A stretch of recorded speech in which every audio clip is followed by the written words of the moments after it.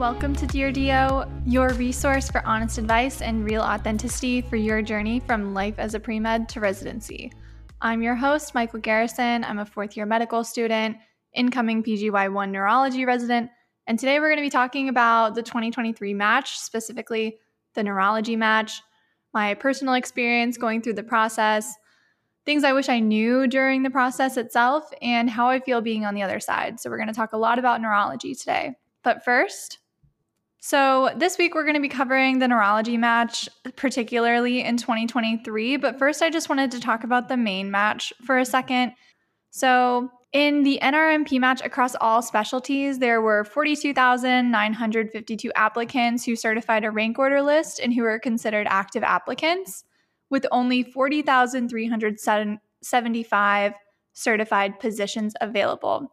This means that there were about 2,600 applicants who went unmatched who certified a rank list. USMD seniors had a 93.7% match rate compared to USDO seniors who had a 91.6% match rate.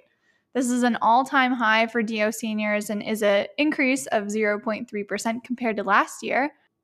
However, these numbers do not tell us how many people obtained their positions through the SOAP, so just take these numbers with a grain of salt as I continue.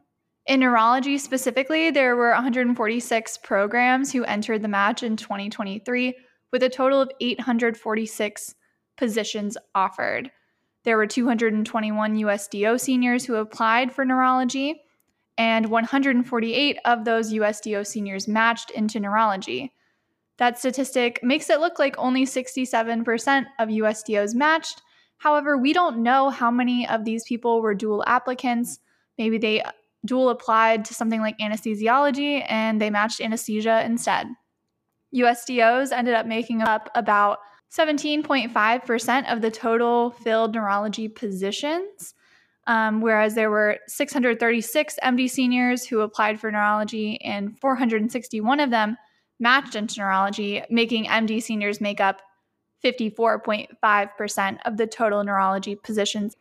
The rest of the percentage will be accounted for by both US IMGs and non-US IMGs. Only 3 neurology programs went unfilled in the 2023 match. This reflects the increasing competitiveness within the specialty. So let's go through a couple of things about the neurology residency application and the residency itself. So neurology is a 4-year residency. It can either be categorical or advanced, and I've meant to go over categorical versus advanced for some time, so why not just dive right in right now? So let's talk about transitional year and preliminary year to get started and get our framework going. So there's transitional years and preliminary years, and if your program is a medicine specialty like neurology is, it will likely have an internal medicine preliminary or transitional year. If it is a surgical specialty, like say ophtho, it will likely have a surgery prelim or transitional year. When I say transitional year and when I say preliminary year, these are both kind of the same thing. A preliminary year and a transitional year are meant to take the place of intern year and give the resident a solid footing on a more broad kind of program like internal medicine or general surgery.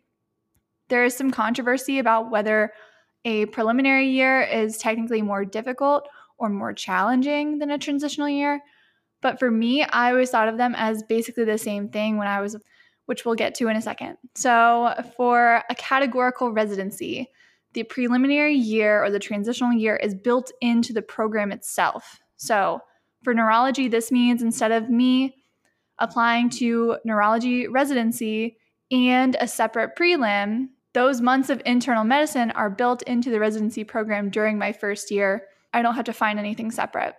For neurology, the ACGME guidelines require every neurology resident to obtain at least 8 months of internal medicine in their first year. So for most categorical residencies, that means between usually 8 to 10 months of internal medicine, followed by neurology or psychiatry or child neurology, some kind of gateway into the world of neurology. You can probably guess that categorical residencies are liked a lot more by applicants because it means that they don't have to apply to a separate residency. They don't have to move across the country. They don't have to learn a new hospital. They don't have to meet new people. It's a one-stop shop for the residency program.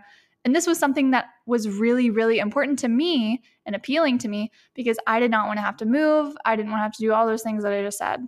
So for me, Categorical was the way to go. I did mostly apply to Categorical, but I did apply to a couple of advanced. So we'll talk about advanced now. So for an advanced program, as you can probably guess, the advanced residency is the residency that you are applying for on your primary application, but it does not include the intern year. It's called advanced because they are technically accepting you in advance. The contract that you get from an advanced residency will be beginning an entire year later than if you were doing a categorical residency. So you are responsible for applying to preliminary years or transitional years to fulfill the either internal medicine or surgery requirement between graduation and the beginning of that advanced residency.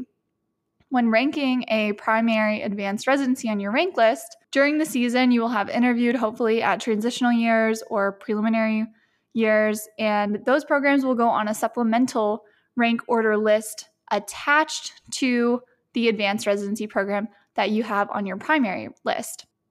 This means that it is impossible to only match into a transitional year or preliminary year if it's not on your primary rank list. The algorithm is set up so that it goes through your primary rank list, and then if you happen to match on an advanced residency, then it moves over to your supplemental rank order list that you submitted attached to that residency itself. So it is technically possible to match into an advanced residency and not match into a prelim, but hopefully you would move on to obtain a prelim year through the SOAP. So back to neurology. Most neurology residency programs have adopted the categorical residency system, probably because they see that it's more popular. It's a lot easier to keep their neurology residents kind of in-house and get them some exposure early on to neurology if they have them under one roof. And so I mostly applied to categorical programs for the reasons that I already talked about, but I did apply to, I think, 1 or 2 advanced programs, and I only had 1 on my rank list. And I did not interview for any prelims or any transitional years. They were very competitive because if you think about it, their transitional years and the prelim years, they have applicants coming from every specialty. So you have, if there's an advanced plastic surgery residency, they need a Gen Surg prelim. If I'm also applying for that Gen Surg prelim, I'm sorry, but I don't have the stats to probably compete with them, so they would probably choose the plastic surgery applicant over me. Anyway, so neurology is one of the specialties that participates in the supplemental ARIS application. Most specialties do this nowadays. So for neurology specifically, last year applicants got to pick 3 geographical regions, which spanned numerous states. They got to select rural versus urban on a spectrum and explain why they have that preference. And then they were given 3 tokens to programs that they were interested in. And that was really important. So last year was the first year that neurology participated in this supplemental application, along with a slew of other specialties. And although a lot of program directors didn't quite know what to do with the material that they were getting from the supplemental ARIS application, it did prove to be quite helpful for me, and across the boards, like blog posts that I've read about people analyzing the match and everything, it did prove to be beneficial to get people interviews. That's the main deal, right? Okay, I'm signaling, I am super liking basically a program, telling them, hey, I'm super interested in you. Please give me an interview. That gets your foot in the door. The interview goes from there, and then they rank you basically based on your interview. I received interviews at all of the 3 programs that I gave my tokens to, so it was very beneficial for me. I would highly recommend, looking over the supplemental ARIS application guide before you submit. It has a whole, 20-page directions on how to use the supplemental ARIS application. Should you be signaling or giving a token to a program that you also did an audition at? Questions like that can be found in the supplemental ARIS application guide, which is on the ARIS website. So according to the NRMP match data, the golden rule or the golden number of interviews for a neurology residency applicant is about 13. This means that in order to have a theoretical 99% chance of matching, an applicant needs 13 interviews and 13 programs on their rank list. This is a very subjective data, I feel like. I mean, it is objective, but it's subjective because quality in these interviews means a lot more than the quantity. And obviously, if you're not coming across in an unprofessional or inappropriate way, then you may need less than 13. So I wouldn't sweat it if you don't get to the golden number of 13 for neurology or whatever the golden number is for your specialty that you're applying to. I personally interviewed at 14 or 15 programs, but I only ended up ranking maybe 12 or 13. So I get this question a lot. How competitive is neurology? And it's increasing every year. And I think that goes with a lot of other specialties, just as we have more and more medical students. And as residency spots are expanding, they're not expanding to the same degree as medical school graduates. And so with the increase in competitiveness of neurology, I would expect that research is probably going to become more and more important as the years progress, just because it does so with all the other super competitive specialties. My personal journey was that I only had research from undergrad and my gap year. I only had one actual publication, and then I had 3 submissions. So that's not like stellar or anything like that. And my publication that I did have, it didn't actually get accepted into any journal. It was just a poster presentation. I mean, I shouldn't say just a poster presentation because I should be proud that that even happened, but I didn't get to present my own poster. So anyway, the reason why I am mentioning research is because osteopathic medical schools typically don't have the most robust research departments compared to our MD counterparts. There were opportunities for me to participate in research at my medical school.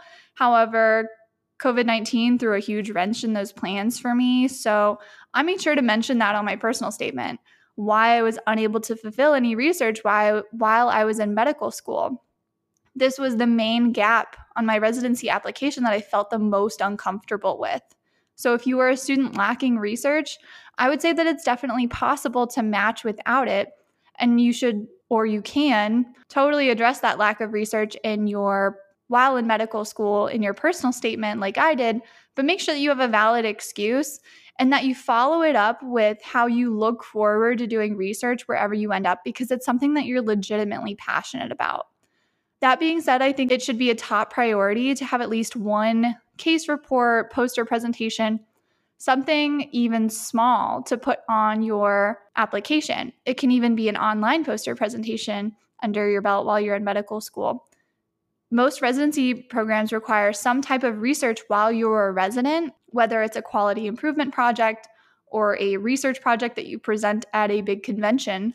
So it's good to show them that you already have a solid footing in the research world and that you are capable of fulfilling their requirement. I'd also like to add that my research I did back in undergrad and back in my gap years had almost nothing to do with neurology. When I did research, I barely even knew what neurology was. I did my main project with the division of plastic surgery back when I thought that I wanted to be a surgeon. It was just happenstance that a lot of the concepts in that paper had a lot to do with facial recognition pathways and subjective beauty standards, and lent themselves well to circling back to neurological pathways like visual processing and fear response, which I was able to tie in on my personal statement. And during my interviews, I was asked about this research pretty frequently.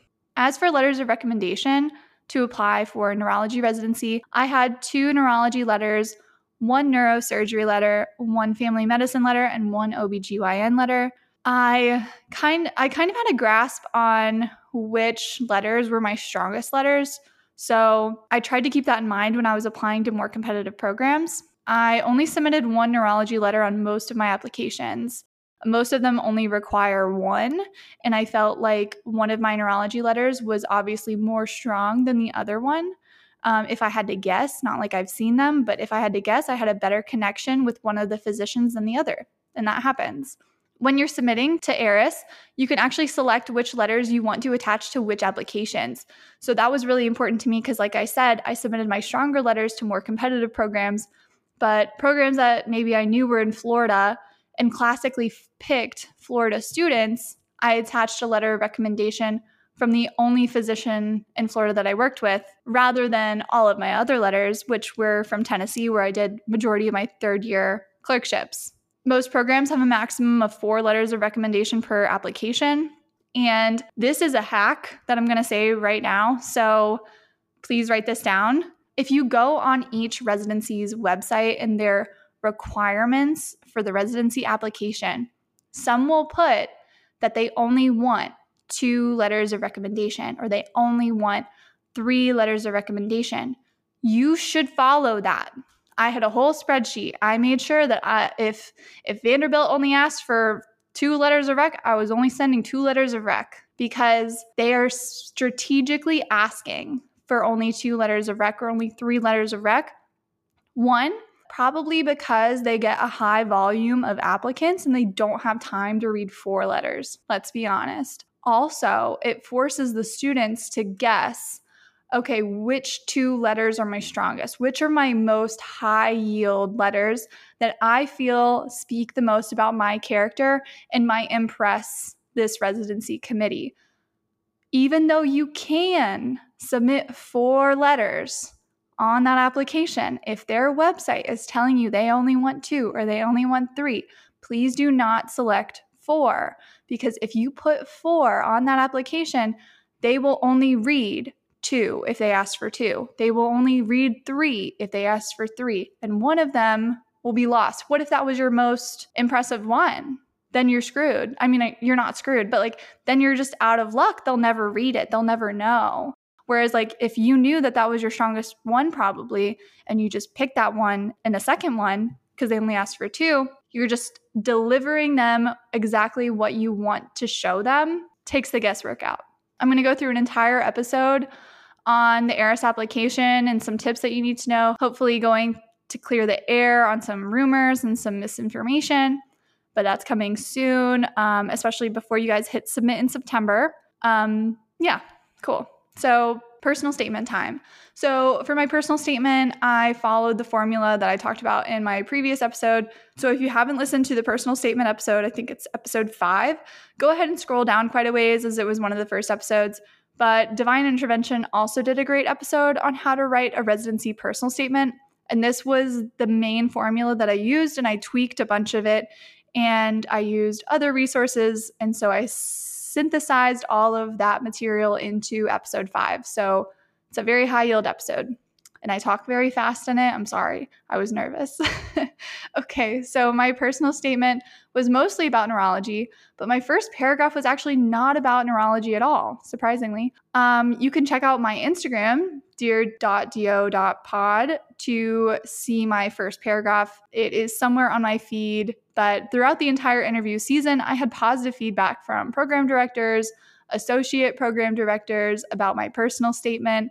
So if you'd like any feedback on your personal statements before I start residency in July, please feel free to hit me up. I will give you my honest feedback, maybe just buy me coffee or something in return. So now for a few things about neurology as a specialty. I get asked all the time, what fellowships are available through neurology?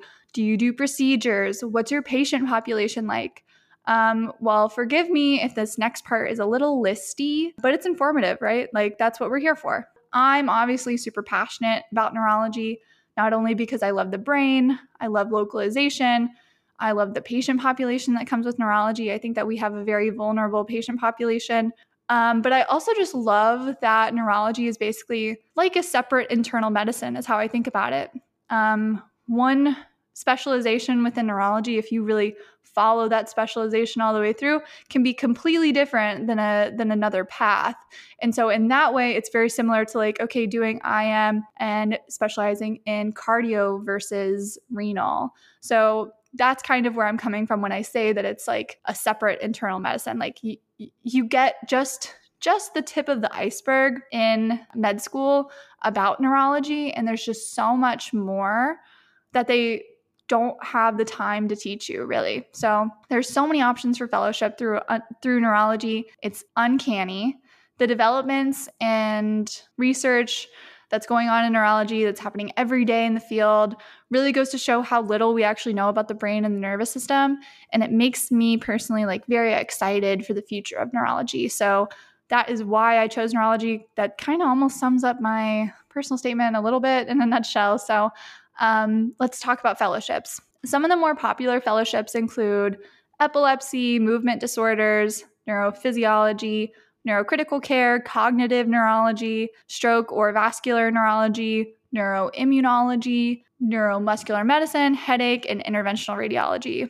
But there's so many more, including things like sleep, pain, neurooptho, neurootology, autonomic disorders, and more. So this is just a very abbreviated list. To find out more, you can go on AAN's website, the American Academy of Neurology, and they have a whole list of all the different options for fellowship for neurology-trained residents. There's also just a classic neurohospitalist route, and this is the physician who is a neurologist who practices as a generalist in the hospital, doing rounds, maybe as a private practice in neurology, but they are generalist. So that means that they do everything in neurology. That's super appealing to a lot of people. We need more neurohospitalists, people who can treat everything in the hospital. But it's also good to know that you can do a fellowship in something like vascular neurology or neuroimmunology and end up practicing as a neurohospitalist. So that's kind of cool. So let's go over each fellowship a little bit more, talk about their patient populations, if they do any procedures, everything like that. So both epilepsy and neurophysiology, I like to kind of talk about them together. So epilepsy is just what it sounds like. It focuses on seizures, EEGs, seizure control, all of that. It goes very, very deep. They dive very deep into EEGs. Neurophysiology also takes a deep dive into EEGs, but they also do EMG training. So those are both kind of reading studies. They're very niche studies. Not every doctor walking in the hospital can read an EEG. So it's very important that we have people who can read EEGs very, very well. Same thing for EMGs. So if you've ever heard of somebody having carpal tunnel, those people have to go and get an EMG to make sure that they actually have carpal tunnel, or to make sure that maybe it's not cubital tunnel instead. So those EMGs are very good for localizing where weakness or where sensory deficits are coming from. And they're very niche kind of readings. Not every doctor walking down the street can say that they know how to read an EMG. So moving on to neurocritical care. So this is a fellowship that's actually open to both neurology residents and internal medicine residents. Depending on the institution, some neuro ICUs are run strictly by neurology-trained neurointensivists, whereas some of them are more open to both internal medicine and neurology-trained. This training has a lot of procedures. They do line placements, intubations, tracheostomies, and it really combines both facets of internal medicine and neurology. So in addition to, caring for the neurological condition of the patient, you're also responsible for the vent settings, for reading the ABGs, for reading all of their labs. What's their kidney function? It's a very intense, very IM and neuro synergistic kind of fellowship from what I've gathered. Remember that I'm not an expert on any of this, guys. So cognitive neurology is all about memory and thought processing. So this has a lot to do with Alzheimer's and dementia patients. You can imagine that those patients are probably going to be elderly. If you enjoy working with elderly patients, if you enjoy working with people who have memory problems and caring for them and working with family members, that might be a good option for you. Neuroimmunology is mainly what people think of when they think of multiple sclerosis, but it also includes things like myasthenia gravis, Guillain-Barré, neuromyelitis optica spectrum disorder, autoimmune epilepsy, autoimmune encephalitis, and is the field that I'm currently the most interested in, as it's had a lot of advancements in the past few years. I think every day a new monoclonal antibody comes out, but figuring out paraneoplastic syndromes and how autoimmune antibodies can affect basically our entire CNS. This is where I'm going to send you. And if you are interested in neurology at all, please read the book Brain on Fire by Savannah Cahalan. It is a true life biography, like an autobiography, memoir kind of thing about her personal journey through an autoimmune encephalitis event that nearly took her life and was one of the first diagnosed conditions like hers ever that they've figured out. But I really like neuroimmunology. I think that the field is growing a lot and that we're discovering a lot every day. So there's not a ton of procedures for neuroimmunology, but I think that the patient population is generally a little bit younger. You can really work with people as they are getting their first diagnosis, in their 20s, and then working with them long term to make sure that, we're controlling flares. We are making them have like the best quality of life that they can. So it's very much like long-term management. Movement Disorders Fellowship takes a deeper dive into pathologies like Parkinson's, but it can also be useful for any neurological condition that causes either increased or reduced movement. Movement disorder physicians, they get to do a lot of Botox on muscles for spasticity. That's a kind of a newer indication for Botox, but remember Botox is a toxin and it causes muscle relaxation. So if you have somebody who's kind of spastic and they are contracted, we can inject Botox into their contracted muscles to hopefully loosen them up so that they can better benefit from physical therapy, stretching, and make it so that they don't have painful contractions because that is horrible. Sleep and headache medicine are pretty self-explanatory, but they are just as important, and honestly, they're super cool specialties. Headache is one of the things that I'm always trying to get better at because it's such a subjective complaint. There's so many different things that it can be depending on how the patient is describing it. It can lead you down different kind of routes of the algorithm. And I'm also really interested in sleep after I read the book Why We Sleep by Matthew Walker. So I've requested that as one of my electives, and we will see what happens next year. I keep saying next year, but it's July, so it's coming up. And then interventional radiology, neurointerventional or interventional neuroradiology is a fellowship option available to neurosurgery residents as well as neurology residents. There are only a few fellowships that take neurology residents traditionally. So this is probably the most competitive fellowship out there for neurology residents. It's also a 2-year fellowship, I believe. It's longer than all of the other ones, granted, because you are doing surgery. So these are the doctors who practice surgery by doing thrombectomies in cases of strokes. They do coilings for arteriovenous malformations. They do pipelines for aneurysms. It's pretty amazing. And I thought about it for a minute, but, I don't think that I'm cut out for the surgery lifestyle like I've talked about before. But these people are amazing, and I have so much envy for what they do. It's also possible to do a neuropsychiatry combined residency. There aren't many programs, but it is a 5-year residency. It's pretty competitive and pretty research heavy from what I've gathered, but I'm definitely not the neuropsych expert. I thought about this for a second. It's also extremely competitive for DO applicants, unfortunately, probably because it is so research heavy, but we move. So like I kind of alluded to, the patient population for neurology is anywhere from young adult to elderly. There's a completely separate child neurology residency for childhood neurological disorders. But as adult neurologists, we are required to know about childhood conditions, especially as that patient ages. And so there's often a child neurology block built into every neurology residency. I'm pretty sure it's an ACGME guideline. So the interview process for neurology is pretty straightforward. Basically, as soon as you hit submit on ARIS in September, you will receive interview invitations. For me, as soon as the next day, I received my first interview invitation, but the interviews themselves were held between October and January. This is a really long window, and I tried to put as many interviews as I could at the later half of the interview season. This was so that I could really focus on not missing any days during my audition rotations, which were September through November. I would also recommend doing your first interview or maybe first 2 interviews as ones that maybe you don't care about as much. Not that I didn't care about any of the programs that I interviewed at. I just put the ones that I knew I was going to rank very highly at the middle or the end so that I could have a couple of interviews under my belt and make it so that I really understand what interviews felt like, what kinds of questions they were asking. Interviewing is just really an art and it takes a lot of practice. So just food for thought. That being said, like I mentioned before, I had 15 interviews and by the end, I felt pretty burnt out. It can be tough because a lot of programs do a ton of interviews in October and January because of the holidays in November and December.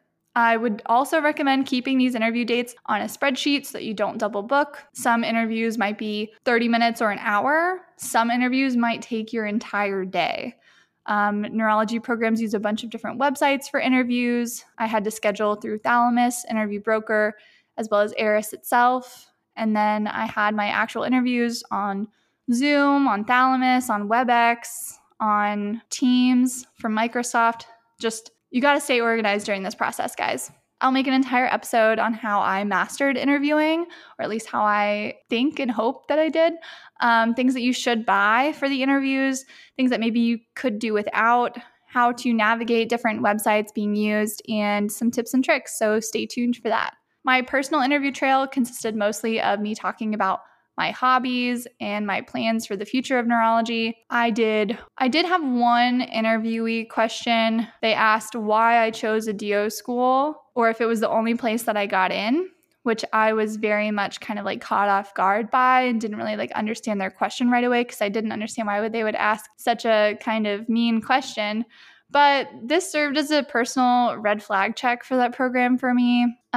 This is also the reason why it's so important to keep a running journal throughout your interviews to write down how you interacted with staff and the residents. Other than that one bad experience, I had incredible conversations and interviews with some amazing programs, and I would have been honored to attend all of them. So many nice program directors and faculty I came across, and in the world of neurology, it's pretty small, pretty niche still, so odds are I'll run into some of them in the future. And spoiler alert, I might even have one of them on the podcast in May. So that was spoiler alert, but it'll be worth it. So as far as things that I would have changed on my journey through fourth year and in terms of match, I probably would have not gotten an apartment. I think I stayed in my own apartment maybe for 2 months total throughout the entire year. Fourth year is super expensive between audition rotations, travel costs. Eris applications themselves totaled up to about $2,000. So paying $900 a month, given that I was splitting it with someone else for a place that I wasn't even staying in, was kind of a waste for me personally. So maybe I wouldn't have done that, but maybe I would have. I don't know. We can't go back. So I would have also liked to have saved the last 2 weeks of my vacation for the very end. This past week or 2 weeks, I've been working 40 hours a week or more, night shift and day shift, while I'm trying to plan for residency, complete onboarding and everything. And it's gotten a bit hectic. So like I've talked about before, I needed to use my first 2 weeks to move and take step to level 2. And then I used my other 2 weeks in Christmas and New Year's because I didn't know if I would ever have a New Year's or a Christmas off again. So that's why I used them then. So I don't know if I would have changed that, but right now I'm definitely kicking myself. So it's something to think about. And all of my friends are in Aruba and St. Lucia, and I'm sitting here in Kingsport, Tennessee, and got to go to my EM rotation in a couple minutes. So lastly, most importantly, I would spend less time on Discord. So the Discord is a great resource for applicants to connect with one another, to ask questions, all of the good thing. I think that I had really good intentions. But at the same time, the Discord can be a super toxic place in terms of comparison and feelings of inadequacy. And if you are listening to this right now, I want you to please be kind to your fellow applicants on the Discord, on the Google Sheets. This is a super high stress environment, guys. And it's very easy to feel like you're either not worthy or you're not as good as maybe some of the other people that you see on these apps posting their stats, their research, what med schools they go to. It's easy to feel inadequate, but it's important to maintain your own grace, your own sense of self and self-worth, because this process is so stressful on its own without those comparisons. So do yourself a favor and stay in your lane.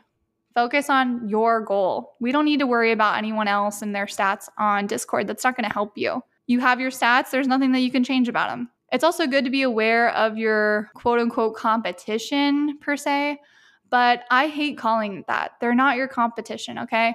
Every applicant is completely unique based on their life experience, based on their personal journey, and reducing your fellow applicants down to their stats does them a disservice, and then it also does you a disservice. You are a whole, fully formed, graduating medical student, rising resident physician with your own motivators, your own successes, your own failures. What you bring to the table is unique, no matter what anyone says. And these applicants are not your competition. These applicants are your future co-residents. They are your future team members. So please just be kind. Everyone here is going through a lot. For me, it feels pretty surreal being on the other side of the match. And I'm not really sure if I can even put it into words what I think. But I think that this moment that I'm in is kind of what every med student is aspiring and is reaching for. As high schoolers wanting to pursue medicine, we weren't really hoping to be medical school students forever.